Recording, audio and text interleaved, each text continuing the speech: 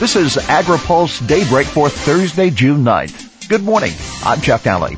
House Republican leaders are backing off their promise to allow a wide open amendment process on appropriation bills. The energy water spending bill failed last month when conservatives deserted the legislation because of a Democratic amendment on gay and transgender rights.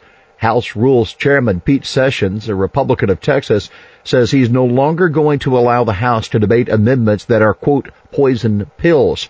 By saying that, he primarily means amendments that would be so controversial that they would cause Republicans to join Democrats in opposing the spending bills on final passage.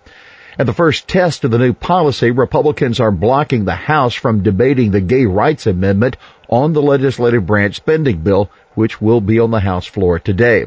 Allowing the amendment to be considered again would kill the bill, and that does us no good, according to Sessions. The new policy on amendment should smooth the way for the House to take up appropriation bills important to food and agriculture interests, including the agriculture bill that funds the USDA and the FDA, and the Interior Environment measure. The Ag bill is ready for debate on the floor. The House Appropriations Committee expected to vote on the Interior Environmental bill next week. Conaway, policy first on SNAP, not cuts. Democrats are criticizing House GOP's anti-poverty plan as repackaged ideas for slashing welfare assistance.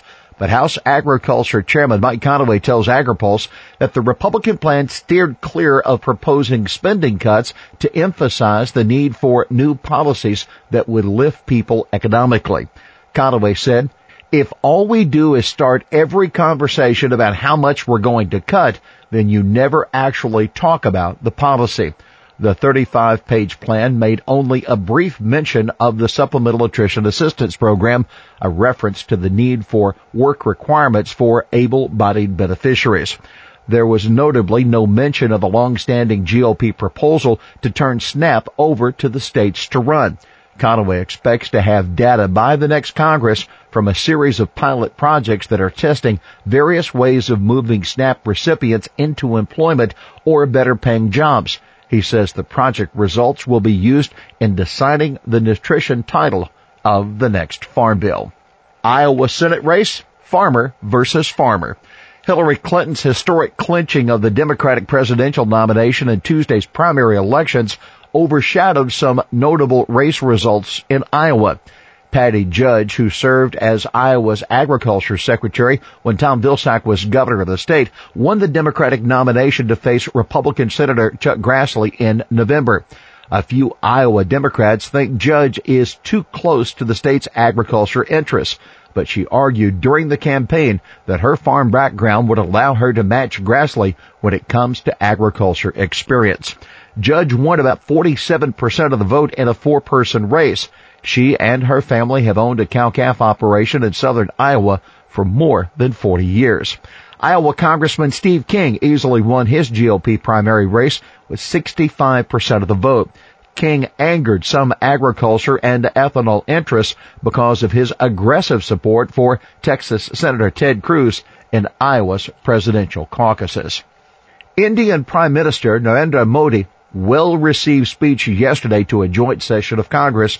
It did include a nod to Nobel Peace Prize laureate Norman Borlaug, whose advancements in plant breeding are credited with saving 1 billion people from starvation.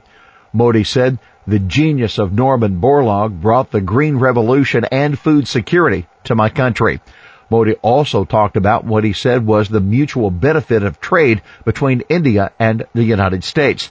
He said he's committed to improving India's economy, and that's going to require a vibrant rural economy with a robust farm sector. One of Modi's most popular lines may have been when he noted that 30 million Americans practice yoga. Modi quipped that India had not yet claimed intellectual property rights over yoga. No salt, no sugar, no problem. Cooking without salt isn't easy. But the corn dish that students at a high school in Chicago's South Side presented yesterday showed it could be done. Marconi Gibson, a senior at the school, was among high school culinary students from big cities around the country who got to show off a range of healthful recipes on Capitol Hill. The dishes Gibson's group featured included a spicy corn dish that had no salt, a requirement of the competition. He said that students use cilantro and lime to bring out the flavors. Gibson said, "You'll think that it's salt, but it's not." The students were not allowed to add salt or sugar to their recipes, he said. Other dishes included a slaw devised by students in Los Angeles that was seasoned with cumin and lime juice. Students in Houston showed off a chicken Philly sandwich.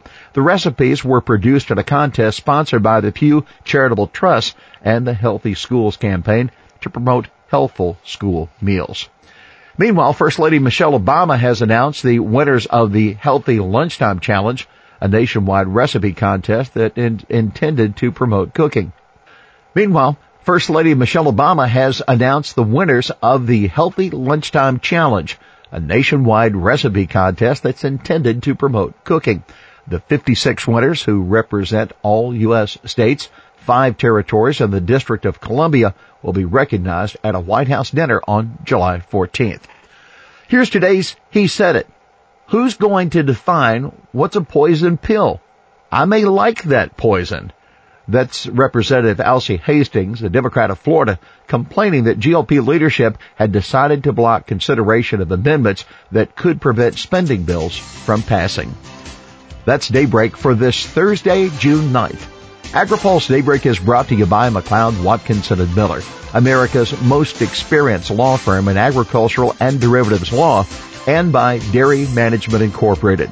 For the latest news out of Washington, D.C., visit agripulse.com. For AgriPulse Daybreak, I'm Jeff Daly.